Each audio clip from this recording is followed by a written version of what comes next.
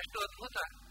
ಯಾವ ನಮ್ಮ ಹಗಲಿನ ರಾತ್ರಿಯಲ್ಲಿ ನಮಗೆ ಕತ್ತಲನ್ನು ಹರಿಯಿಸಿದವ ಸೂರ್ಯ. ಯಾಕೆಂದ್ರೆ ಅವನು ಖಂಡಾಂತರಕ್ಕೆ ಹೋದ, ಅಮೆರಿಕವನ್ನು ಬೆಳಗಿಸಿದ. ಇಲ್ಲಿ ಕತ್ತಲು ಮಾಡಿ ಅವನು ಸಮುದ್ರದಲ್ಲಿ ಮುಳುಗಿ ಆತ್ಮಹತ್ಯೆ ಮಾಡಿಕೊಳ್ಳಲಿಲ್ಲ. ಅವನು ಆ ಕಡೆ ಭೂಮಿಯ ಇನ್ನೊಂದು ಭಾಗವನ್ನು ಬೆಳಗಿಸಿದ. ಇಲ್ಲಿ ಕತ್ತಲು ಅಂದ್ರೆ ಅಮೆರಿಕದಲ್ಲಿ ಬೆಳಕು, ಇಲ್ಲಿ ಬೆಳಕು ಅಂದ್ರೆ ಅಮೆರಿಕದಲ್ಲಿ ರಾತ್ರಿ. ಅಂದ್ರೆ ನಮ್ಮ ಮಿತ್ರ ಅವರಿಗೆ ವರುಣ, ಅವರ ಮಿತ್ರ ನಮಗೆ ವರುಣ. ಇಲ್ಲಿ ವರುಣನಾದ, ಅಲ್ಲಿ ಮಿತ್ರನಾದ. ಅಲ್ಲಿ ವರುಣನಾದ, ಇಲ್ಲಿ ಮಿತ್ರನಾದ. ಹಗಲಿನಲ್ಲಿ ಹಗಲು ಹೊತ್ತಿನಲ್ಲಿ ಬೆಳಕನ್ನ ಬೆಳಗಿಸುವ ಸೂರ್ಯನಿಗೆ ಶರಣು. ഇരുಳಲ್ಲಿ ಕತ್ತಲು ಕವಿಯಿಸಿ ನಮಗೆ ವಸ್ತುವಿನ ಅರಿವು ಬರದಂತೆ ಮಾಡುವ ಸೂರ್ಯನಿಗೆ ಶರಣು. ಅಂತರಿಕ್ಷನ್ನೋ ಮಿತ್ರಶ್ಯಂ ವರುಣ. ಆಗ ಏನಾಯ್ತು? ಮಿತ್ರ ವರುಣ ಅಂದ್ರೆ ಹಗಲು ಇರತಕ್ಕಂಥ, ನಾವು ಗಾಯತ್ರಿಯಿಂದ ಧ್ಯಾನ ಮಾಡತಕ್ಕಂತಹ ಜಗತ್ತಿಗೆ ಸೋಲಾರ್ ಎನರ್ಜಿಯಿಂದ ಬದುಕನ್ನು ಕೊಡತಕ್ಕಂತಹ ಸೂರ್ಯನಾರಾಯಣನಿಗೆ ಶರಣು. ಅದೇ ಸೂರ್ಯನನ್ನ ಖಂಡಾಂತರವನ್ನು ಬೆಳಗಿಸುವಂತೆ ಮಾಡಿ ನಮಗೆ ಆವರಣೋತಿ, ಹೊರಗಿನಿಂದ ಕತ್ತಲಾವರಣೆ, ಒಳಗಿನಿಂದ ಅಜ್ಞಾನದ ಆವರಣ ಕೊಟ್ಟಂತಹ ವರುಣ ನಾಮಕನಾದ ಭಗವಂತನಿಗೆ ಶರಣು. ಯಾರು ಬೇರೆ ಇಲ್ಲೇ ಇಲ್ಲ, ಭಗವಂತನೇ ಹೇಳ್ತಾ ಇದ್ದಾರೆ ಬೇರೆ ಬೇರೆ ಶಬ್ದಗಳಿಂದ, ಬೇರೆ ಬೇರೆ ಗುಣಗಳನ್ನ. ಅಂದ್ರೆ ಒಟ್ಟು ಏನ್ ಹೇಳಾಯ್ತು? ಅದೇ ಶಬ್ದ ಕೊಡ್ತಾರೆ. ನಮ್ಮ ಬದುಕಿನ ಹಗಲು ಮಂಗಳಮಯವಾಗಲಿ, ನಮ್ಮ ಬದುಕಿನ ഇരുಳು ಮಂಗಳಮಯವಾಗಲಿ. ಯಾಕಂದ್ರೆ ಹಗಲನ್ನು ಕೊಟ್ಟ ಭಗವಂತನಿಗೆ ಶರಣು, ഇരുಳನ್ನು ಕೊಟ್ಟ ಭಗವಂತನಿಗೆ ಶರಣು. ಇದು ಶರಣು ಮಿತ್ರಶ್ಯಂ ವರುಣ. ಈ ಅನುಸಂಧಾನ ಮಾಡಿದರೆ ಇದು ಶಾಂತಿ ಮಂತ್ರ. ಇದು ಮಿತ್ರನು ಶಂ ಕೊಡಲಿ, ವರುಣನು ಶಂ ಅನ್ನು ಕೊಡಲಿ ಅಂದ್ರೆ ಏನು ಕೊಡೋದಿಲ್ಲ ಅವರು. ಯಾಕಂದ್ರೆ ಏನು ಅರ್ಥ ಆಗುವುದಿಲ್ಲ ನಮ್ಮ ಶಾಂತಿ ಮಂತ್ರ ಹೇಳುವ. ಇಲ್ಲಿಗೆ ಮುಗಿಯಲಿಲ್ಲ.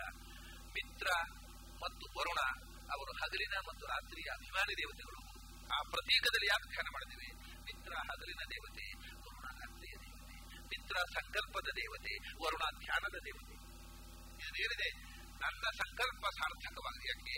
ಹಗಲು ಹೊತ್ತು ಸಂಕಲ್ಪ ಮಾಡು, ಹಗಲು ಹೊತ್ತು ಅದು ಮಾಡಬೇಕು. ರಾತ್ರಿಯಲ್ಲಿ ರಾತ್ರಿ ಕೂತು ಧ್ಯಾನ ಮಾಡು. ಧ್ಯಾನಕ್ಕೆ ಏಕಾಂತ ಬೆಳಕಲ್ಲ. ಅದರಿಂದ ವರುಣ ಧ್ಯಾನದ ದೇವತೆ, ಮಿತ್ರ ಸಂಕಲ್ಪದ ದೇವತೆ.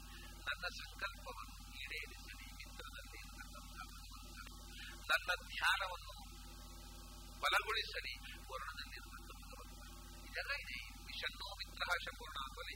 ನನ್ನ ಸಂಕಲ್ಪ ಸಾರ್ಥಕವಾಗಲಿ, ನನ್ನ ಧ್ಯಾನ ಸಾರ್ಥಕವಾಗಲಿ, ನನ್ನ ಬದುಕಿನ ಹಗಲು ರಾತ್ರಿಗಳು ಮಂಗಳಮಯವಾಗಲಿ. ಹಗಲನ್ನು ಕೊಟ್ಟ ಭಗವಂತನಿಗೆ ಶರಣು, ഇരുಳನ್ನು ಕೊಟ್ಟ ಭಗವಂತನಿಗೆ ಶರಣು. ಇದು ಶನ್ನೋ ಮಿತ್ರ ಶಂಪೂರ್ಣ ಅನ್ನುವ ಇದರ ಪರವಿದ್ಯ ಆದಾಗ ಆಗುವಂತ. ಅಪರವಿದ್ಯೆಯಲ್ಲಿ ಮಿತ್ರನಾಮಕನಾದ ದೇವತೆಗೆ ಮಂಗಳ ಸುಖವಾಗಲಿ, ಅವನಿಂದ ನಮಗೆ ವರುಣನಾಮಕನಾದ ದೇವತೆಯಿಂದ ನನಗೆ ಸುಖವಾಗಲಿ. ಇದು ಬರೀ ಅಪರವಿದ್ಯೆ. ಅದೇ ಅವಿದ್ಯೆ ಮತ್ತು ವಿದ್ಯೆ.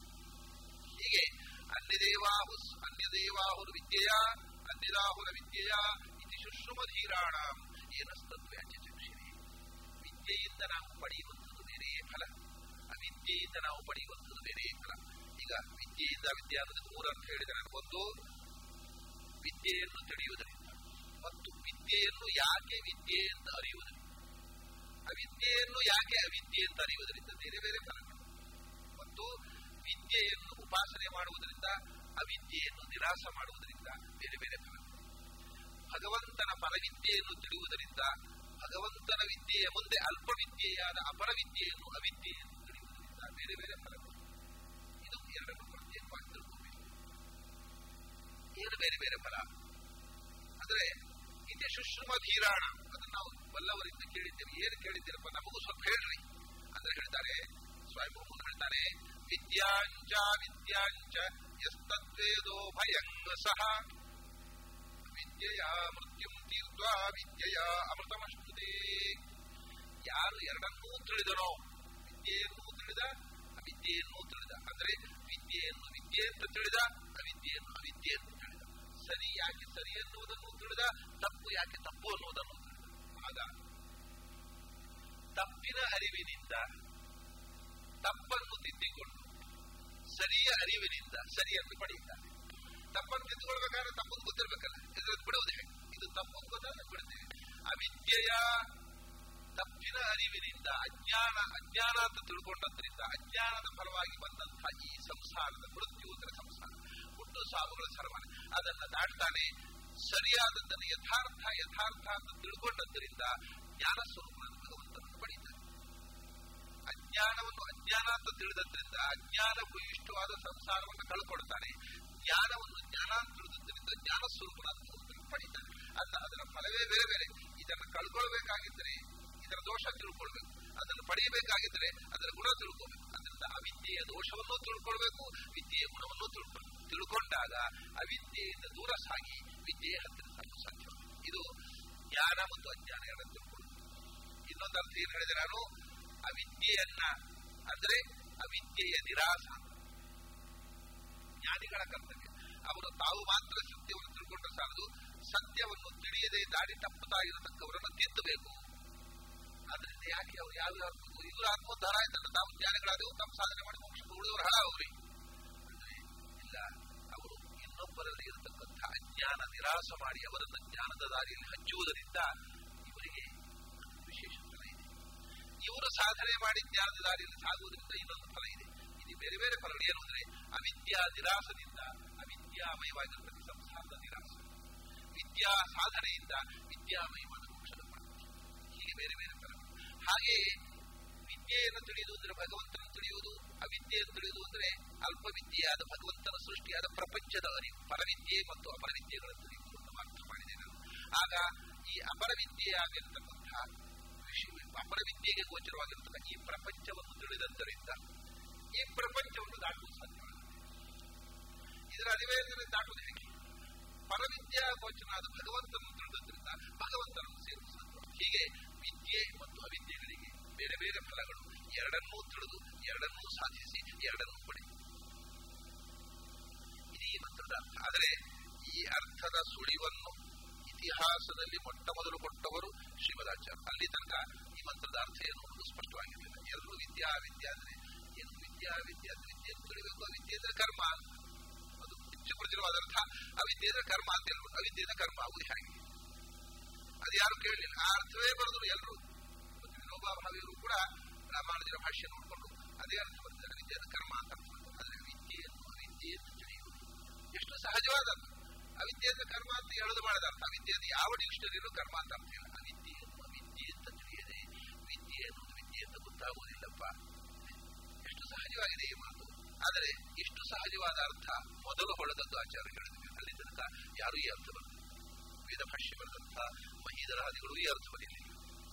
ಭಾಷ್ಯಕಾರರಾಗಿರತಕ್ಕಂಥ ಬೇರೆ ಮತಾಚಾರ್ಯರು ಈ ಅರ್ಥ ಬರೆಯಲಿಲ್ಲ. ಅರ್ವಾಚೀನರಾಗಿರತಕ್ಕಂಥ ಇಂಗ್ಲಿಷ್ನಲ್ಲಿ ಹಿಂದಿಯಲ್ಲಿ ಯಾವ್ಯಾವುದನ್ನು ಬಂದಿರತಕ್ಕಂಥ ಸಾಧಕರು ಈ ಅರ್ಥ ಬರೆಯಲಿಲ್ಲ. ಈ ಸಹಜವಾದ ಅರ್ಥವನ್ನ ಆಚಾರ್ಯರೊಬ್ಬರೇ ಹೇಳಿದ್ದು ಬಹಳ ಆಶ್ಚರ್ಯ. ಯಾಕಂದ್ರೆ ಆಚಾರ್ಯ ಹೇಳಿದ ಮೇಲೂ ಉಳಿದವರು ಹೇಳಿಲ್ಲ ಅಂತ ಆಶ್ಚರ್ಯ. ಆಚಾರ್ಯ ಹೇಳಿದ ಆಶ್ಚರ್ಯ ಅಲ್ಲ, ಆಚಾರ್ಯ ಹೇಳಿದ ಮೇಲೂ ಉಳಿದವರಿಗೆ ಆ ಅರ್ಥ ಉಳಿಯಲಿಲ್ಲ. ಅವರು ಅದೇ ಕರ್ಮ ಅಂತ ಅರ್ಥವನ್ನ ಕರ್ಮವನ್ನೇ ಕಟ್ಟಿಕೊಂಡಿದ್ದಾರೆ, ಇನ್ನೂ ಬೇರೆ ಅರ್ಥಕ್ಕೆ ಹೋಗಿಲ್ಲ. ಇದಾಯಿತು. ಈ ಮೂರು ಮಂತ್ರಗಳಲ್ಲಿ ವಿದ್ಯೆಯನ್ನು ವಿದ್ಯೆ ಅಂತ ತಿಳಿಯಬೇಕು, ವಿದ್ಯೆಯನ್ನು ಅವಿದ್ಯೆ ಅಂತ ತಿಳಿಯಬೇಕು. ವಿದ್ಯೆಯನ್ನು ತಿಳಿದವನು ಅವಿದ್ಯೆಯನ್ನು ಅವಿದ್ಯೆ ಎಂದು, ವಿದ್ಯೆಯನ್ನು ವಿದ್ಯೆ ಎಂದು ತಿಳಿದವನು ಅವಿದ್ಯೆಯನ್ನು ಅವಿದ್ಯೆ ಅಂತ ತಿಳಿದೆ ದಾರಿ ತಪ್ಪುವವರಿಗೆ ತಿಳಿ ಹೇಳಬೇಕು. ಇಷ್ಟು ವಿಷಯ.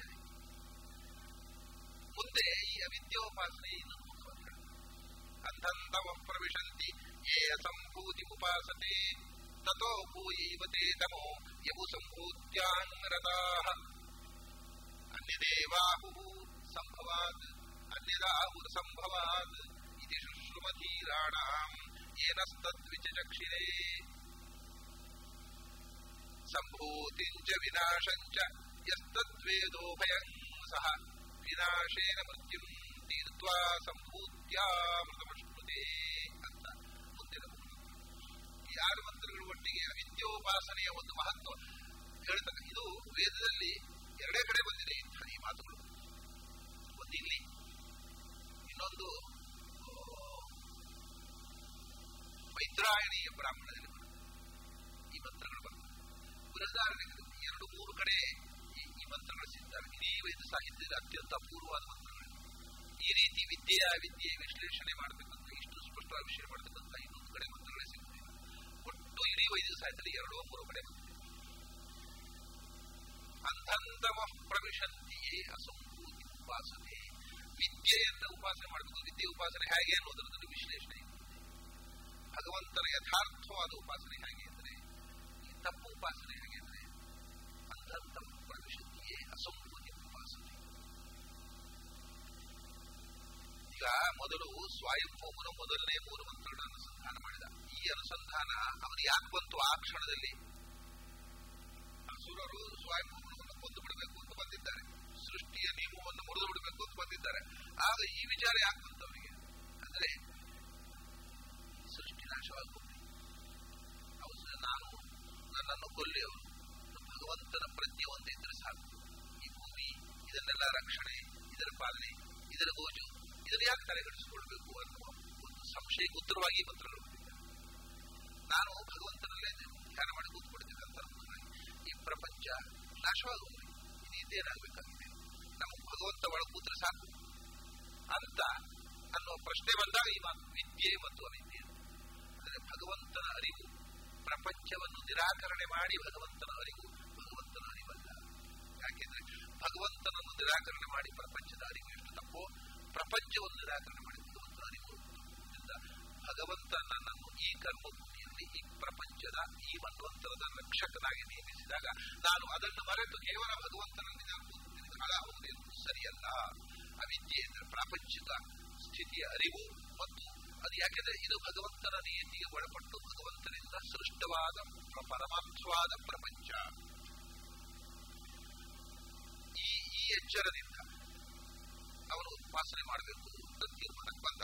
ಅಲ್ಲಿಂದ ಭಗವಂತ ಅವರು ಭಗವಂತನ ಪ್ರೇರಣೆಯಿಂದಲೇ ಬರ್ತಾ ಇದ್ದಾರೆ. ಇವಾಗ ತನ್ನನ್ನು ಮಾತ್ರ ಭಗವಂತ ಪ್ರೇರಣೆ ಮಾಡ್ತಾ ಇರೋದು, ತನ್ನನ್ನು ನಾಶ ಮಾಡಿ ಸೃಷ್ಟಿಯ ನಿಯಮವನ್ನು ನಾಶ ಮಾಡುವಂತ ಹೇಳಿಕೊಂಡು ಅವರಿಗೂ ಭಗವಂತನೇ ಪ್ರೇರಣೆ ಮಾಡ್ತಾ ಇದ್ದಾರಲ್ಲ ಅಸುರನಿಗೆ. ಇದೇ ಅವರಿಗೂ ಇದೇ ಪ್ರೇರಣೆ ಉಂಟಲ್ಲ.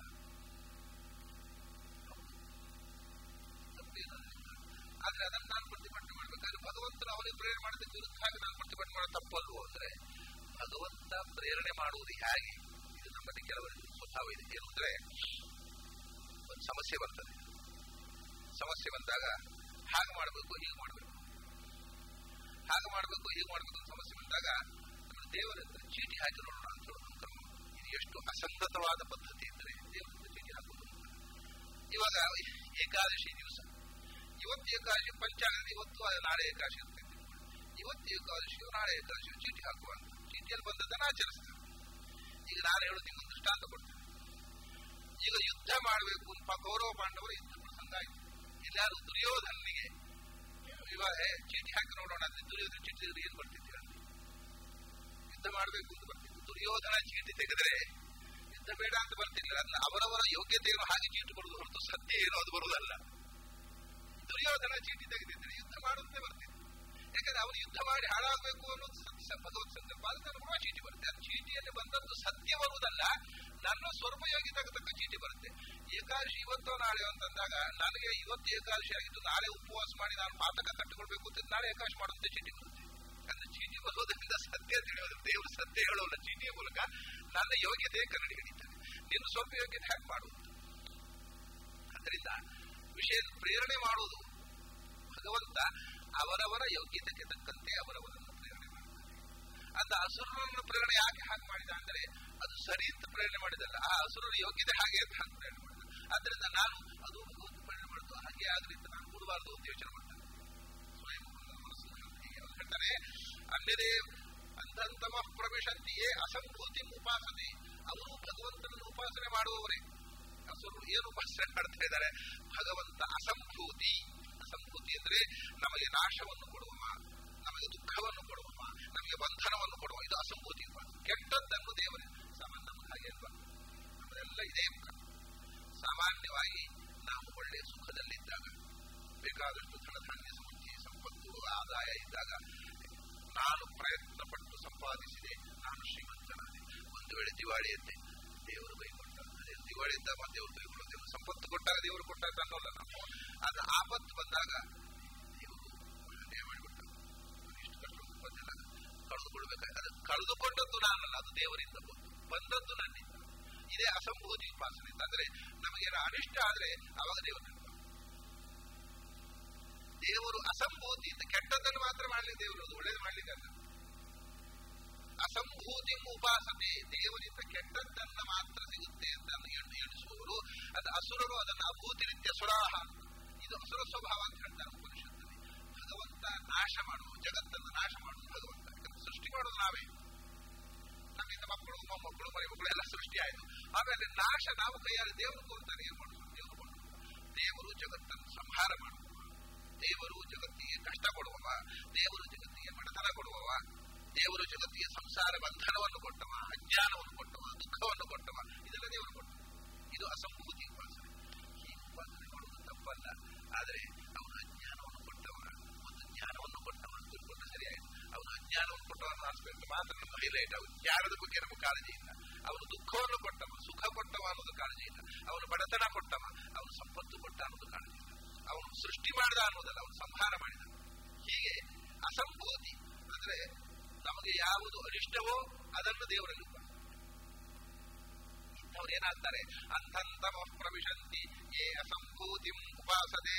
ಯಾರು ಭಗವಂತನನ್ನು ಅಸಂಭೂತಿಯಿಂದ ಉಪಾಸನೆ ಮಾಡ್ತಾರೆ ಅಂದ್ರೆ ನಮಗೆ ಅನಿಷ್ಟವನ್ನೆಲ್ಲ ದೇವರು ಕೊಡುದು, ಇಷ್ಟವಾದ್ದನ್ನೆಲ್ಲ ನಾವೇ ಮಾಡಿಕೊಳ್ಳುವುದು ಅಂತ ಯಾರು ಉಪಾಸನೆ ಮಾಡ್ತಾರೆ ಅವರು ತಮಸ್ಸಿಗೆ ಹೋಗಿಸಿ. ಅವ್ರು ನಿಜವಾದಂತಹ ಭಗವಂತನ ಉಪಾಸನೆ ದಾರಿ ಅಂತ. ಯಾಕೆ ಈ ಮಾತು ಯೋಚನೆ ಮಾಡಿದ? ಈಗ ಆ ಅಸುರರು ಭಗವಂತನ ಪ್ರೇರಣೆಯಿಂದಲೇ ನನ್ನೆಡೆಗೆ ಬರ್ತಾ ಇದ್ದಾರೆ ಎಂಬುದಾದರೂ ಅವರು ಭಗವಂತನ ಪ್ರೇರಣೆ ಯಾಕೆ ಹಾಗೆ ಮಾಡ್ತಾ ಇದ್ದಾರೆ ಅಂದ್ರೆ, ಅವ್ರಿಗೆ ಕೆಟ್ಟ ಪ್ರೇರಣೆ ಯಾಕೆ ಮಾಡ್ತಾ ಇದ್ದಾರೆ ಅಂದ್ರೆ ಅವರು ಕೆಟ್ಟ ಉಪಾಸನೆ ಮಾಡಿದರು. ಅಸಂಭೂತಿಯ ಉಪಾಸಕರು ಅವರು. ಜಗತ್ತು ನಾಶ ಆಗಬೇಕು, ಸ್ವಯಂಭೂತನು ಸತ್ತು ಹೋಗಬೇಕು, ಈ ಜಗತ್ತಿನ ನಿಯಮವನ್ನು, ಭಗವಂತನ ನಿಯಮವನ್ನು, ನಿಯತಿಯನ್ನು ಮೀರಿ ನಾವು ಬೆಳೆಯಬೇಕು ಅನ್ನುವ ಅಪೇಕ್ಷೆಯಿಂದ ಅವರು ಉಪಾಸನೆ ಮಾಡಿದರು. ಹಾಗಾಗಿ ಅವರು ಅಸತ್ತನ್ನ, ದುಷ್ಟವಾದ್ದನ್ನ ಉಪಾಸನೆ ಮಾಡಿದರು. ಅದರಿಂದ ದುಷ್ಟ ಬುದ್ಧಿ ಬಂತು. ಅದನ್ನೇ ಭಗವಂತ ಪ್ರೇರಣೆ ಮಾಡಿದ, ದುರ್ಬುದ್ಧಿಯನ್ನು ಪ್ರೇರಣೆ ಮಾಡಿದವರು. ಸರಿ, ಅವರು ಭಗವಂತ ಪ್ರೇರಣೆ ಮಾಡಿದ, ನಾಶ ಆಗಲಿ, ಏನ್ ಬೇಕಾದ್ರೆ ಹಾಕೊಳ್ಳಿ, ನನಗೇನು ಭಗವಂತ ಶ್ರೀಮಂತರ, ಶುಭಂಕರ, ಜ್ಞಾನಾನಂದ ಗುಣಪೂರ್ಣ, ನನಗೆ ಜ್ಞಾನಾನಂದ ಕೊಡುವ ಅಂತ ನಾನು ನನ್ನಷ್ಟಿದ್ದರೆ ಸಾಕಲ್ಲ. ತಥೋ ಭೂಯ ಇವತೆ ತಮೋ ಯವು ಸಂಭೂತ್ಯಾಂಗ್ರತಾಃ. ಭಗವಂತ ಬರೀ ಶುಭವನ್ನು ಮಾತ್ರ ಕೊಡತಕ್ಕ ಮಾನವನ ಸಂತಾನ, ಅದಕ್ಕಿಂತ ಹೆಚ್ಚು ಭಯಾನಕ. ಭಗವಂತ ಅಜ್ಞಾನ ಕೊಡುವುದು ದೇವರಲ್ಲ, ನಾಶ ಸಂಹಾರ ಮಾಡುವುದು ದೇವರಲ್ಲ, ದುಃಖ ಕೊಡುವುದು ದೇವರಲ್ಲ. ಮತ್ತೆ ಅವರು ಬರೀ ಜ್ಞಾನಾನಂದಗಳು ಸೃಷ್ಟಿ ಮಾತ್ರ ದೇವರು ಮಾಡಿದ್ರು. ಇದರಲ್ಲಿ ಇನ್ನೊಂದಿದೆ, ಭಗವಂತ ಸೃಷ್ಟಿ ಮಾಡುವ ದೇವರು ಬೇರೆ, ಸಂಹಾರ ಮಾಡುವ ದೇವರು ಬೇರೆ. ಹೀಗೆಲ್ಲ ಕಲ್ಪನೆ, ನಾನಾ ವಿಧವಾದ ಎಲ್ಲಾ ಕಲ್ಪನೆಗಳಿಗೂ ಮನು ಹೊಡೆದು ಹಾಕ್ತಾರೆ. ಭಗವಂತ ಸೃಷ್ಟಿ ಮಾಡಿದ, ಸಂಹಾರ ಮಾಡುವುದಿಲ್ಲ. ಯಾಕಂದ್ರೆ ನಾವೇ ಕೈಯಾರ ಸೃಷ್ಟಿ ಮಾಡಿದ್ರೆ ನಾವೇ ಕೈಯಾರ ಕೊಡುವುದಿಲ್ಲ. ವಿಷವೃಕ್ಷೋಪಿ ಸಂವರ್ಧ್ಯ ಸ್ವಯಂ ಛೇತ್ವ ಸಾಂಪ್ರತಂ ಅಂತ ಹೇಳ್ತಾರೆ ಕಾಳಿದಾಸ. ನಾವು ನಟ್ಟ ಗಿಡ ಅದು ವಿಷದ ಮರ ಅಂತ ಗೊತ್ತಾದ್ರೂ ನಾವು ನೀರು ಹಾಕಿ ಬೆಳೆಸಿದ್ರೆ ಕಡಿಲಿಕ್ಕೆ ಮನಸ್ಸು ಬರೋಲ್ಲ. ನಾವು ಸ್ವಂತ ಕೈಯಾರೆ ನೀರೆಳೆದು ಗೊಬ್ಬರ ಹಾಕಿ ಬೆಳೆಸಿದ್ದು ವಿಷದ ಗಿಡ ಆದರೂ ಕೈಯಾರೆ ಕೊಡ್ಲಿಕ್ಕೆ ಮನಸ್ಸು ಬರೋದಿಲ್ಲ. ಇಷ್ಟು ದೊಡ್ಡ ವಿಶ್ವವನ್ನ ಭಗವಂತ ಸೃಷ್ಟಿ ಮಾಡಿ ಭಗವಂತ ನಾಶ ಮಾಡ್ತಾನೆ. ಆದ್ದರಿಂದ ಭಗವಂತ ಸೃಷ್ಟಿ ಮಾಡುವ ದೇವರು ಬೇರೆ, ಸಂಹಾರ ಮಾಡುವ ದೇವರು ಬೇರೆ. ಕೆಲವರಿಗೆ ಅವರು ಬೇರೆ ಬೇರೆ ಪೋರ್ಟ್ಫೋಲಿಯೋ ದೇವರಿಗೆ. ಒಬ್ಬ ದೇವರು ಸೃಷ್ಟಿ ಮಾಡ್ತಾನೆ, ಒಬ್ಬ ದೇವರು ಸಂಹಾರ ಮಾಡ್ತಾನೆ. ಹೀಗೆ ಅನುಸಂಧಾನ ಮಾಡುವಾಗ ಭಗವಂತನಲ್ಲಿ ಒಂದೇ ಮುಖವನ್ನ ನೋಡುತ್ತದೆ. ಸೃಷ್ಟಿ ಮಾಡುವ ದೇವರು ಒಬ್ಬ, ಅವನು ಸಂಭೂತಿ, ಅವನ ಸೃಷ್ಟಿ ಮಾಡ್ತಾನೆ, ಅವನು ಜ್ಞಾನವನ್ನು ಕೊಡ್ತಾನೆ, ಅವನ ಆನಂದವನ್ನು ಕೊಡ್ತಾನೆ, ಅವನು ಮೋಕ್ಷವನ್ನು ಕೊಡ್ತಾನೆ. ಈಗ ನೋಡಿ, ಭಗವಂತನಲ್ಲಿ ಉಪಾಸನೆಗೆ 8 ಮುಖ. ಸೃಷ್ಟಿ ಸ್ಥಿತಿಶ್ಚ ಸಂಹಾರ ನಿಯತಿ ಜ್ಞಾನಮಾವೃತಿ ಬಂಧ ಮೋಕ್ಷೌಚ ಪುರುಷಾದ್ಯಸ್ಮಾತ್ ಸಹ ಹರಿರೇಕರಾಟ್. ಭಗವಂತ ಸೃಷ್ಟಿ ಮಾಡಿದ ಇದು. ಆಮೇಲೆ ಸೃಷ್ಟಿಯಾದದ್ದನ್ನು ಸಂಹಾರ ಮಾಡ್ತಾನೆ. ಸೃಷ್ಟಿಯಾಗಿ ಸಂಹಾರ ಆಗುವ ತನಕ ಇರಗೊಡುತ್ತಾನೆ. ಇರುವಿಕೆ, ಹುಟ್ಟುವಿಕೆ, ಇರುವಿಕೆ, ಸಾಯುವಿಕೆ, ಇದೇ ಸೃಷ್ಟಿ ಸ್ಥಿತಿ ಸಂಹಾರ. ಹುಟ್ಟುವುದು ಅವನಿಂದ, ಹುಟ್ಟಿ ಸಾಯುವ ತನಕ ಇರೋದು ಅವನಿಂದ, ಮತ್ತು ಒಂದು ದಿವಸ ಸಾಯುವುದು. ಈ ಹುಟ್ಟಿ ಸಾಯುವ ತನಕ ಇರುವಿಕೆಯಲ್ಲಿ ನಿಯಮನ ಮಾಡತಕ್ಕಂಥವನು ಅವನು. ಅದು ನಿಯಮನ ಸೃಷ್ಟಿ ಸ್ಥಿತಿ ಸಂಹಾರ ನಿಯಮನ. ಇದು ಚೇತನ ಸಾಧಾರಣವಾದದ್ದು. ಹುಟ್ಟು ಸಾವು, ಸಾಯುವ ತನಕ ಇರೋದು. ಅಂದ್ರೆ ಸಾವು ಅಂತನ್ನುವ ಶಬ್ದ ಸರಿಯಲ್ಲ, ಅದು ನಾಶ ಅನ್ನುವ ಶಬ್ದ ಸರಿ. ಯಾಕಂದ್ರೆ ಕನ್ನಡದಲ್ಲಿ ನಾವು ಸಾವು ಅಂತೇವೆ. ಸಾವು ಅನ್ನುವುದು ನಾಶದ ಪರ್ಯಾಯ ಶಬ್ದ ಅಲ್ಲ. ಈಗ ಮಡಕೆ ಒಡೆದು ನಾಶವಾಗುತ್ತೆ. ಮಡಕೆ ಸತ್ತಿತು ಅಂತ ಯಾರೋ ಒಬ್ಬ ಮನುಷ್ಯ ಸತ್ತ. ಹಾಗಾದ್ರೆ ಸಾವು ಅಂದ್ರೆ ವಸ್ತುವಿನ ನಾಶಕ್ಕೆ ಸಾವು ಅಂತ ಹೆಸರಿಲ್ಲ. ಮತ್ತೆ ವಸ್ತು ಇದ್ದು ವಸ್ತುವಿನ ಆವರಣ ನಾಶಕ್ಕೆ ಸಾವು. ಜೀವ ಸಾಯೋದಿಲ್ಲ. ಸಾಯದವನು ಸತ್ತಾಗ ಸಾವು. ಯಾವುದು ಸಾಯಿತ್ತು ಅದು ಸತ್ತರೆ ಸಾವು ಅನ್ನೋದಿಲ್ಲ. ಸಾಯದವನು ಸಾಯಬೇಕು, ಅದಕ್ಕೆ ಸಾವು. ಅಂದ್ರೆ ಜೀವ ಸಾಯೋದಿಲ್ಲ, ಅದರಿಂದ ಮನುಷ್ಯ ಸತ್ತ ಅಂದ್ರೆ ಸಾಯದವನಿಗೆ ದೇಹದ ಆವರಣ ಇದ್ದು ಹೋಯಿತು ಅಂತ. ಇದನ್ನ ನಮ್ಮ ರಾಮಚಂದ್ರ ಭಟ್ರು ವಿಜ್ಞಾನಗಳನ್ನ ಯಾವಾಗ ಸಾವು ಅಂದ್ರೆ ಏನು ಹಿಂಗೆ ಹೇಳ್ತಾರೆ. ಸಾವು ಅಂದ್ರೆ ಏನು? ಸಾವು ಕಲ್ಲು ಮಣ್ಣು ಜಡ ಅದು ಸಾಯೋದಿಲ್ಲ. ಜೀವಕ್ಕೆ ಸಾವಿಲ್ಲ. ಸಾವು ಅಂದ್ರೆ ಏನು? ಜಡಕ್ಕೆ ಜಡ ಸಾಯೋದಿಲ್ಲ, ಕಲ್ಲು ಸತ್ತಿದ್ದು ಮಡಿಕೆ ಸತ್ತು ಅಂತಾರೆ. ಜೀವಕ್ಕೆ ಸಾವಿಲ್ಲ, ಕಲ್ಲು ಸಾಯೋದಿಲ್ಲ. ಮತ್ತೆ ಸಾವು ಅಂದ್ರೆ ಏನು? ಯಾರು ಸಾಯೋದು? ಸಾಯದವರು ಸಾಯುವುದೇ ನಿಜವಾದ ಸಾವು. ಯಾವುದಕ್ಕೆ ಸಾವಿಲ್ಲವೋ ಅದು ನಾಶವಾದಾಗ ಸಾವು ಅಂತ ಹೇಳ್ತೇವೆ. ನಾಶವಾಗುವುದಕ್ಕೆ ಸಾವು ಅನ್ನೋದಿಲ್ಲ. ಅವು ನಾಶವಾಯಿತು, ಒಡೆದು ಹೋಯಿತು, ಮಡಕೆ ಒಡೆದು ಹೋಯಿತು, ಅದು ಸತ್ತಿದ್ದು ಹೇಳೋದಿಲ್ಲ. ಯಾವುದಕ್ಕೆ ಸ್ವತಃ ನಾಶ ಇದೆಯೋ ಅದನ್ನು ಸಾವು ಅನ್ನೋದಿಲ್ಲ. ಸಾಯದೆ ಇದ್ದದ್ದು ಸತ್ತಾದರೆ ಸಾವು ತನ್ನ ಶಬ್ದವನ್ನು ನಾವು ಬಳಸ್ತೇವೆ. ಅದರಿಂದ ಇದು ಏನು, ಈ ಸಾವು ಅಂದ್ರೆ ಏನು ಅಂತ ನೋಡಬೇಕು ಅಂತ ಕಂಡಿದ್ದಂತೆ ಒಳಗೆ ಬಂದು ನನಗೆ ಸಾವಿನ ದರ್ಶನವಾಯಿತು. ಏನು ಸುಂದರವಾಗಿದೆ ಅದು. ನನ್ನ ಹತ್ರ ಹೇಳಿದ್ರು ಏನು ಸುಂದರ ಅದು. ಹೇಳಿದ್ರು ಎಲ್ಲ ಬದುಕಲು ಕಲಿಯಿರಿ ಅಂತ ಪುಸ್ತಕ ಬರೀತಾರೆ, ನೀವು ಸಾಯಲು ಕಲಿಯಿರಿ ಅಂತ ಒಂದು ಪುಸ್ತಕ ಬರೀರಿ, ಸಾಯಲು ಕಲಿಯಿರಿ ಅಂತ ಒಂದು ಪುಸ್ತಕ ಬರೀರಿ. ಸಾವು ಬಹಳ ಸುಂದರವಾಗಿದೆ. ಆದ ಸೌಂದರ್ಯವನ್ನ ಅದನ್ನು ನೋಡಿದಾಗ ನನಗೆ ಕಂಡಿತು. ಗೀತೆಯಲ್ಲಿ ಕೃಷ್ಣ ಹೇಳ್ತಾನೆ, ಕಾಲೋಸ್ಮಿ ಲೋಕಕ್ಷಯಕೃತ್ ಪ್ರವೃದ್ಧ, ನಾನು ಜಗತ್ತಿನ ಸಂಹಾರ ಶಕ್ತಿಯಾಗಿ ಸಾವಾಗಿ ಬಂದು ನಿಂತಿದ್ದೇನೆ ಅಂತ. ರಥದಲ್ಲಿ ಇಡೀ ವಿಶ್ವದ ನಾಶ ಶಕ್ತಿಯಾಗಿ ನಿಂತಿದ್ದೇನೆ. ಆದ್ರೆ ಹೇಗಿದ್ದಾನೆ ಸಾಕ್ಷಾತ್ ಪರಮ ಸುಂದರ ಮೂರ್ತಿಯಾಗಿದ್ದಾನೆ. ಸಾವು ಎಷ್ಟು ಸುಂದರ ಅನ್ನೋದನ್ನು ನೀವು ಜಗತ್ತಿಗೆ ತಿಳಿಸಬೇಕು. ಇದೆಲ್ಲ ಜ್ಞಾನಿಗಳಾಡುವ ಸಾಮಾನ್ಯನ ಹುಚ್ಚು, ಭಟ್ರಿ ಹುಚ್ಚು ಅಂತಾರೆ ಅವ್ರ ಮನೆ ಮಂದಿ. ಯಾಕೆಂದ್ರೆ ಸಾವು ಎಷ್ಟು ಸುಂದರ ಇದನ್ನು ನೀವು ಜಗತ್ತಿಗೆ ತಿಳಿಸಬೇಕು. ಹೀಗೆ ಭಗವಂತ ಸೃಷ್ಟಿ ಸ್ಥಿತಿ ಸಂಹಾರ, ಹುಟ್ಟು ಸಾವು. ಸಾವು ಅನ್ನೋ ಶಬ್ದ ಸರಿಯಲ್ಲ, ಯಾಕಂದ್ರೆ ಜಡಕ್ಕೆ ಸಾವಿಲ್ಲ. ನಾಶ, ನಿರ್ಮಾಣ, ನಾಶ, ಸ್ಥಿತಿ ಮತ್ತು ರಕ್ಷಣೆ. ಈ ಸೃಷ್ಟಿ ಸ್ಥಿತಿ ಸಂಹಾರ ನಿಯಮನ ಇದು 4 ಚೇತನಾಚೇತನಗಳಿಗೆ ಸಾಧಾರಣವಾದದ್ದು. ಇನ್ನು 4 ಚೇತನಗಳಿಗೆ ಮಾತ್ರ ಸಾಧಾರಣವಾದಿದೆ. ಅದು ಯಾವುದು? ಜ್ಞಾನ, ಅಜ್ಞಾನ, ಬಂಧ. ಇದು ಜಡಕ್ಕಿಲ್ಲ. ಜಡಕ್ಕೆ ಇಲ್ಲದ 4 ಗುಣಗಳನ್ನು ಚೇತನಕ್ಕೆ ಕೊಟ್ಟ. ಜ್ಞಾನ ಕೊಟ್ಟ, ಜ್ಞಾನ ಕೊಟ್ಟು ಮೋಕ್ಷ ಕೊಟ್ಟ. ಅಜ್ಞಾನ ಕೊಟ್ಟ, ಅಜ್ಞಾನದಿಂದ ಬಂಧನ ಕೊಟ್ಟ. ಜ್ಞಾನ, ಅಜ್ಞಾನ, ಬಂಧನ, ಮೋಕ್ಷ. ಇದು 4 ಚೇತನಗಳಿಗೆ ಮಾತ್ರ ಸಂಬಂಧಪಟ್ಟದ್ದು. ಮೊದಲ 4 ಚೇತನಾಚೇತನಗಳಿಗೆ ಸಮಾನವಾದದ್ದು. ಈ ಜಡದ 4 ಕೆಲವರು ಇಷ್ಟೇ ಹೇಳ್ತಾರೆ ನೋಡಿ. ಈ 8 ಯಾರು ಹೇಳಿದ್ರು? ಇದೆಲ್ಲ ವಿಚಿತ್ರವಾದ ಉಪಾಸನೆ, ಸಾಧನೆ, ಅಂತರಂಗದ ಸಾಧನೆ ಮಾಡಿದವರಿಗೆ ಮಾತ್ರ ಅರ್ಥವಾಗುವ ವಿಷಯಗಳಿವೆ. ವಾಕ್ಯಾರ್ಥ ಮಾಡಿದ್ರೆ ಗೊತ್ತಾಗುವಂಥದ್ದಲ್ಲ. ಎಲ್ಲ ಜನ್ಮಾದ್ಯಸ್ಯ ಯತಃ ಅಂತ ಸೂತ್ರವಿದೆ. ಜನ್ಮಾದಿಗಳು ಅಂದ್ರೆ ಜನ್ಮಸ್ಥಿತಿ ಸಂಹಾರ ಇಷ್ಟೇ. ಸೃಷ್ಟಿ ಜನ್ಮಸ್ಥಿತಿ ಬಂಧಂ ಸಮಾಸ, ಸೃಷ್ಟಿ ಸ್ಥಿತಿ ಸಂಹಾರ ಅಥವಾ ಸೃಷ್ಟಿ ಸ್ಥಿತಿ ಸಂಹಾರ ಮತ್ತು ಕೊನೆಗೆ ಮೋಕ್ಷ. 4 ಬಿಟ್ಟು 8 ಯಾರೂ ಹೇಳಲಿಲ್ಲ. ಈ ಸೃಷ್ಟಿಯಾದಿ ಅಷ್ಟಕ ಅನ್ನುವಂತಹ ಮಾತನ್ನು ಮೊದಲು ಹೇಳಿದವರು ಆಚಾರ್ಯ. ಎಲ್ಲ 4 ಸೃಷ್ಟಿ ಸ್ಥಿತಿ. ಯಾಕೆಂದ್ರೆ ಶ್ರುತಿಯಲ್ಲಿರುವುದಷ್ಟೇ. ಯಥೋಬಾ ಇಮಾನಿ ಭೂತಾನಿ ಜಾಯಂತೆ, ಹುಟ್ಟಿದವು. ಏನ ಜಾತಾನಿ ಜೀವಂತಿ, ಹುಟ್ಟಿದವು ಬದುಕಿದವು. ಆಮೇಲೆ ಯತ್ ಪ್ರಯಂತಿ, ಆಮೇಲೆ ಸತ್ವವನ್ನು ಸೇರಿದವು. ಕೊನೆಗೆ ಅಭಿಸಂವಿಶಂತಿ, ಮೋಕ್ಷದಲ್ಲಿ. 4 ಇರುವುದು, 8 ಹೇಳಿಲ್ಲ ಶ್ರುತಿಯಲ್ಲಿ. ಎಲ್ಲರೂ ಸೃಷ್ಟಿ ಸ್ಥಿತಿ ಬಂಧಂ ಸಮಾಸಾರ್ಥ, ಸೃಷ್ಟಿ ಸ್ಥಿತಿ ಸಂಹಾರ. ತಪ್ಪಿದ್ರೆ ಸೃಷ್ಟಿ ಸ್ಥಿತಿ ಸಂಹಾರ ಮೋಕ್ಷ. ಇದು ಬಿಟ್ಟು 4 ಬಿಟ್ಟು 8 ಹೇಳಿ. ಇವತ್ತು ಸೃಷ್ಟಿ ಸ್ಥಿತಿ ಸಂಹಾರ ಇಷ್ಟು ತಿಳ್ಕೊಂಡ್ರೆ ಸಾಲದಪ್ಪ. ಯಾಕೆಂದ್ರೆ ಅದು ಜಡಕ್ಕೂ ಸಮಾನವಾದ. ನಮಗೆ ಏನು ಬೇಕೋ ಅದನ್ನು ನಾವು ಅನುಸಂಧಾನ ಮಾಡಿದಾಗೆಯೇ ಅಜ್ಞಾನಮಯವಾದ ಬಂಧದ ನಿವೃತ್ತಿಯಿಂದ ಜ್ಞಾನಮಯವಾದ ಮೋಕ್ಷ ಬೇಕು. ಆದ್ದರಿಂದ ಜ್ಞಾನಾಜ್ಞಾನ ಬಂಧ ಮೋಕ್ಷಗಳನ್ನು ಉಪಾಸನೆಯಲ್ಲಿ ಅನುಸಂಧಾನ ಮಾಡುವ. ಅವನು ಅಜ್ಞಾನದಿಂದ ಬಂಧವನ್ನು ಕೊಟ್ಟವ, ನನ್ನ ಅಜ್ಞಾನವನ್ನು ಪರಿಹರಿಸಿ ಬಂಧವನ್ನು ಕಳೆ, ಜ್ಞಾನವನ್ನು ಕೊಟ್ಟು ಮೋಕ್ಷ. ಈ ಅನುಸಂಧಾನ ಇಲ್ಲದೆ ಇದ್ದರೆ ಅದು ಮೋಕ್ಷಪ್ರದವಾದ ಉಪಾಸನೆ ಆಗುವುದಿಲ್ಲ. ಇದನ್ನು ಸೃಷ್ಟಿ ಸಂಹಾರ ನಿಯಮನ ಮಾಡಿದವಾಗ ಸೃಷ್ಟಿ ಸಂಹಾರದಲ್ಲೇ ಇರ್ತೀಯ. ಸೃಷ್ಟಿ ಆಗುತ್ತೆ, ಸಂಹಾರ ಕೊಡ್ತಿ, ಸಾಹಿತಿ ಕೊಡ್ತಿ, ಸಾಹಿತಿ. ಮೋಕ್ಷ ಎಂದಾಗಬೇಕು? ಮೋಕ್ಷ ಆಗಬೇಕಾದ್ರೆ ಸೃಷ್ಟಿಯಾದ್ಯಷ್ಟಕದ ಚಿಂತನೆ ಬೇಕು. ಯಾಕೆ ತಮ್ಮ ಯಥಾ ಉಪಾಸನೆಯಿಂದ ನೀವು ಮೋಕ್ಷ ಪ್ರದಾನ ಉಪಾಸನೆ ಮಾಡಿದ್ರೆ ಮೋಕ್ಷ ಕೊಡ್ತಾರೆ. ಸೃಷ್ಟಿ ಸಂಹಾರ ಮಾಡುವ, ಸೃಷ್ಟಿ ಸಂಹಾರ ಮಾಡೋದ್ರಿಂದ ಸೃಷ್ಟಿ ಸಂಹಾರ ಆಗ್ತಾ ಇರುತ್ತೆ. ಕೊಡ್ತಿ, ಸಾಹಿತಿ ಎಂದು ಅದರಿಂದ ಹೊರಗೆ ಕೊಡ್ತಿಲ್ಲ. ಆ ಬೇಲಿ ಮುರಿಯಬೇಕಾದ್ರೆ ಮತ್ತೆ 4 ಬೇಕು. ಈ 4 ಬೇಲಿ ಆದರೆ ಆ 4 ಬೇಲಿ ಮುರಿಯುವಂತಹ ಚಿಂತನೆ. ಹೀಗೆ ಸೃಷ್ಟಿಯಾದ್ಯಷ್ಟಕಗಳ ಚಿಂತನೆಯಿಂದ ಮಾತ್ರವೇ ಮೋಕ್ಷ ಸಾಧ್ಯ ಅನ್ನೋದನ್ನ ಆಚಾರ. ಅದನ್ನೇನು ಅವನು ಬರೀ ಸೃಷ್ಟಿಯಾದಿಗಳನ್ನು ಮಾಡುವ ಅಥವಾ ಬರೀ ಸಂಹಾರಗಳನ್ನು ಮಾಡುವ ಅಂತ ತಿಳ್ಕೊಳ್ಳೋದಲ್ಲ. ಅವನ ಸಮಗ್ರ ದರ್ಶನ ಬೇಕು. ಇಷ್ಟ್ಯಾದ್ಯಷ್ಟಕಗಳನ್ನು ಮಾಡಬಹುದು.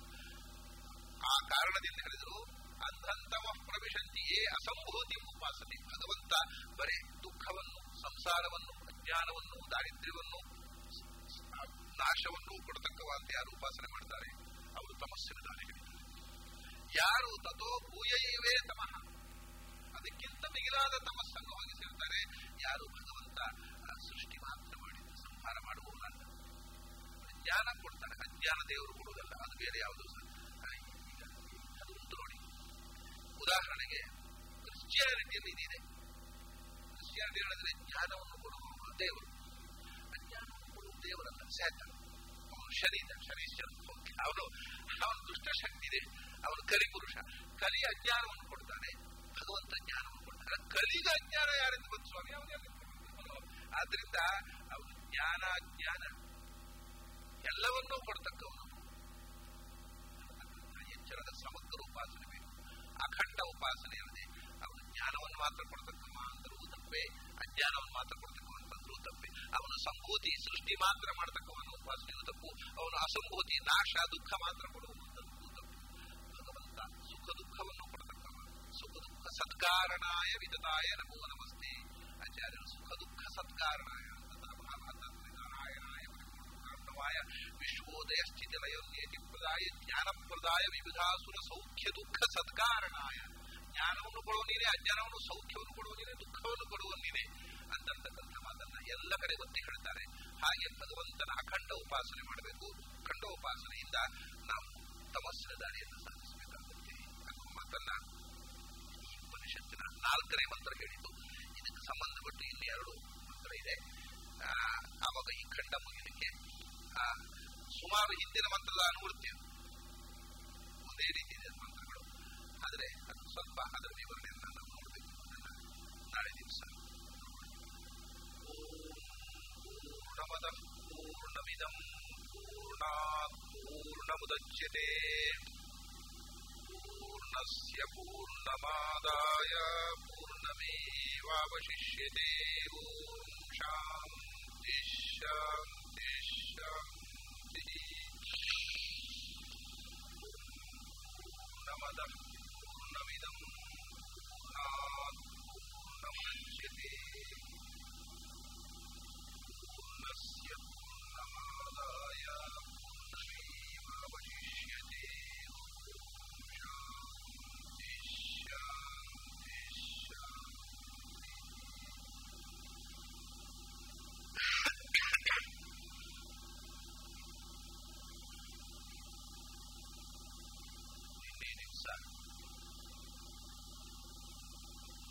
ಭಗವಂತನ ಉಪಾಸನೆಯಲ್ಲಿ ಹಿನ್ನೆಲೆಯಾಗಿ ವಿದ್ಯೆಯ ಅರಿವು ಬೇಕು ಮತ್ತು ಅವಿದ್ಯೆಯ ಅರಿವು ಬೇಕು ಅನ್ನುವ ಮಾತನ್ನ ನೋಡಿದೆವು. ವಿದ್ಯೆಯ ಅರಿವು ಅಂದರೆ ಯಥಾರ್ಥ ಜ್ಞಾನ ಯಾವುದು ಅನ್ನುವುದರ ಖಚಿತವಾದ ನಿರ್ಣಯ, ನಿಶ್ಚಯ. ಆ ನಿಶ್ಚಯ ಆಗಬೇಕು ಅಂದ್ರೆ ಯಾವುದು ಅಯಥಾರ್ಥ ಅನ್ನುವುದು ನಿಶ್ಚಯ ಇರಬೇಕು. ಅಯಥಾರ್ಥದ ನಿಶ್ಚಯ ಇಲ್ಲದೆ ಯಥಾರ್ಥದ ನಿಶ್ಚಯ ಆಗುವುದಿಲ್ಲ. ಅದರಿಂದ ಯಥಾರ್ಥದ ಜ್ಞಾನ ಮತ್ತು ಅಯಥಾರ್ಥದ ಜ್ಞಾನ, ಅರ್ಥಾತ್ ಯಥಾರ್ಥವನ್ನು ಯಥಾರ್ಥ ಅಂತ ತಿಳಿದು ಅಯಥಾರ್ಥವನ್ನು ಅಯಥಾರ್ಥ ಅಂತ ತಿಳಿದು ಉಪಾಸನೆ ಮಾಡಬೇಕು. ಅಯಥಾರ್ಥವನ್ನ ಎಲ್ಲೋ ತಪ್ಪಾಗಿ ಕೆಲವರು ಹೇಳುವುದುಂಟು. ಹಾಗೆ ಉಪಾಸನೆ ಮಾಡಿದರೆ ಭಕ್ತಿ ಮುಖ್ಯ. ಭಕ್ತಿಯಿಂದ ಏನು ಉಪಾಸನೆ ಮಾಡಿದರೂ ಆ ಏಕಾಗ್ರತೆಯಿಂದಾಗಿ ಮನಸ್ಸು ಪರಿಣಾಮ ಆಗುತ್ತೆ, ಅದರಿಂದ ಫಲ ಸಿಗುತ್ತೆ. ಆದರೆ ಯೋ ಅನ್ಯಥಾ ಸಂತಮಾತ್ಮಾನಂ, ಮಹಾಭಾರತದ ಶ್ಲೋಕ, ಯೋ ಅನ್ಯಥಾ ಸಂತಮಾತ್ಮಾನಂ ಅನ್ಯಥಾ ಪ್ರತಿಪದ್ಯತೆ ಕಿಂ ತೇನ ನಕೃತಂ ಪಾಪಂ ಚೋರೇಣ ಆತ್ಮಾಪಹಾರಿಣ ಅಂತ. ಸತ್ಯವನ್ನ, ಆತ್ಮತತ್ವವನ್ನ ಅದು ಇರುವುದು ಬೇರೆ ತರ, ನಾವು ಉಪಾಸನೆ ಮಾಡುವುದು ಬೇರೆ ತರ. ಆದರೆ ಏನೇ ಆಗಲಿ ಉಪಾಸನೆ ಮಾಡಿದ್ದೇವಲ್ಲ ಅನನ್ಯವಾಗಿ ಫಲ ಆಗುತ್ತದೆ ಆಗೋದಿಲ್ಲ ಅಂತ ಹೇಳ್ತಾರೆ ಶಾಸ್ತ್ರ. ಅದು ವಸ್ತು ಸಹ ಹೇಗಿದೆ ಅದಕ್ಕೆ ವಿರುದ್ಧವಾದ ರೀತಿಯಲ್ಲಿ ಅದನ್ನು ಉಪಾಸನೆ ಮಾಡಿದರೆ ಕಿಂತೇನ ನಕೃತಂ ಪಾಪಂ, ಅವನಂತಹ ಪಾಪಿ ಯಾರು? ಮಹಾಪಾಪ. ವಸ್ತುವನ್ನು ತಪ್ಪಾಗಿ ಉಪಾಸನೆ ಮಾಡುವುದು. ಕೆಲವರು ಹೇಳ್ತಾರೆ ಶಾಖಾಚಂದ್ರ ದೃಷ್ಟಾಂತ ಕೊಟ್ಟು ಕೆಲವು ಶಾಸ್ತ್ರಕಾರರು ಹೀಗೆ ಹೇಳ್ತಾರೆ, ತಪ್ಪು ಉಪಾಸನೆ ಮಾಡಿದ್ರು ಕೂಡ ತಪ್ಪು ಉಪಾಸನೆ ಸರಿ ಉಪಾಸನೆಗೆ ಅದು ಒಂದು ಸ್ಟೆಪ್ ಮೆಟ್ಟಲು. ಇವಾಗ ಮೊದಲು ಚಂದ್ರ ಎಲ್ಲಿ ಅಂತ ಗೊತ್ತಿರದೇ ಇದ್ರೆ, ಅಥವಾ ಒಂದು ಗೆಲ್ಲು ಆ ಮರದ ಟೊಂಗಿ ಇರ್ತದೆ, ಅದು ಯಾವ ಟೊಂಗಿ ನೋಡು, ಅಲ್ಲಿ ಚಂದ್ರ ಇದ್ದಾನಲ್ಲ, ಚಂದ್ರನಿಗೆ ಅಡ್ಡ ಬಂದ ಟೊಂಗಿ ಅಂತಂದ್ರೆ ಅದಕ್ಕೆ ಮೊದಲು ತೋರಿಸುವುದು ಚಂದ್ರನನ್ನ. ಅವನು ಚಂದ್ರನನ್ನ ತೋರಿಸಿ ಚಂದ್ರ ಟೊಂಗಿ ಅಲ್ಲ, ತಪ್ಪನ್ನ ತೋರಿಸಿ ನಿಜವಾದ ಟೊಂಗಿ ಅರಿವು ಬರುವಂತೆ ಮಾಡುವ ಹಾಗೆ ಅಂತ ಒಂದು ದೃಷ್ಟಾಂತ ಕೊಟ್ಟು ಮೊದಲು ತಪ್ಪನ್ನೇ ಉಪಾಸನೆ ಮಾಡಿ ಆಮೇಲೆ ಕ್ರಮೇಣ ಸರಿಯಾಗ್ತಾನೆ, ಆಮೇಲೆ ಸರಿ ಉಪಾಸನೆ ಮಾಡಲಿಕ್ಕೆ ಯಥಾರ್ಥವಾದ ಉಪಾಸನೆ ಮಾಡಲಿಕ್ಕೆ ಬರುತ್ತೆ ಅಂತ. ಇದು ಒಂದು ಪರಂಪರೆ ನಮ್ಮಲ್ಲಿ ಇಂಥ ಒಂದು ಉಪಾಸನೆ ಮಾಡದಂತ ವಾದವಂತಿ. ಅದು ಶಾಸ್ತ್ರಕಾರರು ಅದನ್ನು ಎಷ್ಟು ಸ್ಪಷ್ಟವಾಗಿ ನಿರಾಕರಣೆ ಮಾಡ್ತಾರೆ ಅನ್ನೋದು ಈ ಶ್ಲೋಕದಿಂದ ನಮಗೆ ಅರ್ಥ. ಈ ಉಪನಿಷತ್ತು ಅದನ್ನು ಸ್ಪಷ್ಟವಾಗಿ ನಿರಾಕರಣೆ ಮಾಡುತ್ತೆ. ಯಾವುದು ತಪ್ಪನ್ನ ಉಪಾಸನೆ ಮಾಡಿದರೆ ಮನಸ್ಸು ಅದರಲ್ಲೇ ಕಾನ್ಸಂಟ್ರೇಷನ್ ಬರುತ್ತೆ, ಅದೇ ದೃಢವಾಗುತ್ತೆ, ಮನಸ್ಸು ಅದನ್ನೇ ಗಟ್ಟಿಯಾಗಿ ಹಿಡ್ಕೊಳ್ಳುತ್ತೆ ಹೊರತು ತಪ್ಪನ್ನು ಉಪಾಸನೆ ಮಾಡಿ ಅಲ್ಲಿಂದ ಸರಿಗೆ ಹೋಗುವ ಸಾಧ್ಯತೆ ಇಲ್ಲ. ಮತ್ತಷ್ಟು ಹೆಚ್ಚು ತಪ್ಪು ಮಾಡ್ತಾನೆ ಅವನು, ಮನಸ್ಸು ಅದರಲ್ಲೆಲ್ಲ ಲೀನವಾಗುತ್ತೆ, ಏಕಾಗ್ರವಾಗುತ್ತೆ. ಅದರಿಂದ ಅನ್ಯಥಾ ಸಂತಮಾತ್ಮಾನಂ ಪಾಪಂ, ಅವನು ಮಾಡಿದ ಪಾಪ ಯಾವುದು? ಎಲ್ಲ ಪಾಪಗಳು, ಸರ್ವ ಪಾಪಗಳು ಅವನನ್ನು ಬಂದಿರ್ತವೆ. ಯಾಕೆಂದ್ರೆ ಅವನು ಚೋರ, ಯಾಕೆ ಕಳ್ಳ ಅವನು ಅಂದ್ರೆ ಅವನು ಆತ್ಮತತ್ವವನ್ನು ಅಪಹಾರ ಮಾಡಿದ, ಅದರ ನಿಜ ಸ್ವರೂಪವನ್ನು ಅಪಹಾರ ಮಾಡಿ ತಪ್ಪಾಗಿ ತಿಳ್ಕೊಂಡ. ಆತ್ಮತತ್ವವನ್ನು ತಪ್ಪಾಗಿ ತಿಳ್ಕೊಳ್ಳುವುದೇ ಆತ್ಮತತ್ವದ ಅಪಹಾರ. ನಾನು ಮೊನ್ನೆ ಹೇಳಿದೆ, ಇದೆ ಆತ್ಮತತ್ವದ ಕೊಲೆ ಅಂತ ಅನ್ನುವ ಅರ್ಥ. ಹೀಗೆ ಅದು ನಿಜವಾಗಿ ಉಪಾಸನೆ ಅಲ್ಲ. ಅನ್ಯಥಾ ಉಪಾಸನೆಯಿಂದ ಅನ್ಯಥಾ ಜ್ಞಾನವೇ ಬರುತ್ತೆ ಹೊರತು ಅನ್ಯಥಾ ಉಪಾಸನೆಯಿಂದ ಯಥಾರ್ಥ ಜ್ಞಾನವೂ ಬರುವುದಿಲ್ಲ, ಭಗವದ್ ಅನುಗ್ರಹವೂ ಆಗುವುದಿಲ್ಲ, ಸಾಕ್ಷಾತ್ಕಾರವೂ ಆಗುವುದಿಲ್ಲ ಅನ್ನೋ ಮಾತನ್ನ ನಾವು ಮೊದಲು 3 ಮಂತ್ರಗಳಿಂದ ತಿಳ್ಕೊಂಡೆ. ಅದರ ನಂತರ ಯಥಾರ್ಥದ ಉಪಾಸನೆಯಲ್ಲಿಯೂ ಕೆಲವು ಲೋಪದೋಷಗಳಿರ್ತವೆ. ಯಥಾರ್ಥದಲ್ಲಿ ಏಕದೇಶವನ್ನು ಉಪಾಸನೆ ಮಾಡುವುದು, ಒಂದು ಭಾಗವನ್ನು ಉಪಾಸನೆ ಮಾಡಿ ಇನ್ನೊಂದು ಭಾಗವನ್ನು ಬಿಟ್ಟು ಭಗವಂತ ಸೃಷ್ಟಿ ಮಾಡ್ತಾನೆ ಅಂತ ಉಪಾಸನೆ ಮಾಡುವುದು, ಇದು ಯಥಾರ್ಥ. ಯಥಾರ್ಥ ಅಲ್ಲ, ಆದರೆ ಸಂಹಾರ ಮಾಡ್ತಾನೆ ಅನ್ನೋದನ್ನು ಉಪಾಸನೆ ಮಾಡದೆ ಬಿಡಿದ್ರೆ ಯಥಾರ್ಥದಲ್ಲಿ ಸ್ವಲ್ಪ ಉಪಾಸನೆ ಮಾಡುವುದು, ಸ್ವಲ್ಪ ಬಿಡುವುದು. ಅದು ಕೂಡ ಒಂದು ದೃಷ್ಟಿಯಿಂದ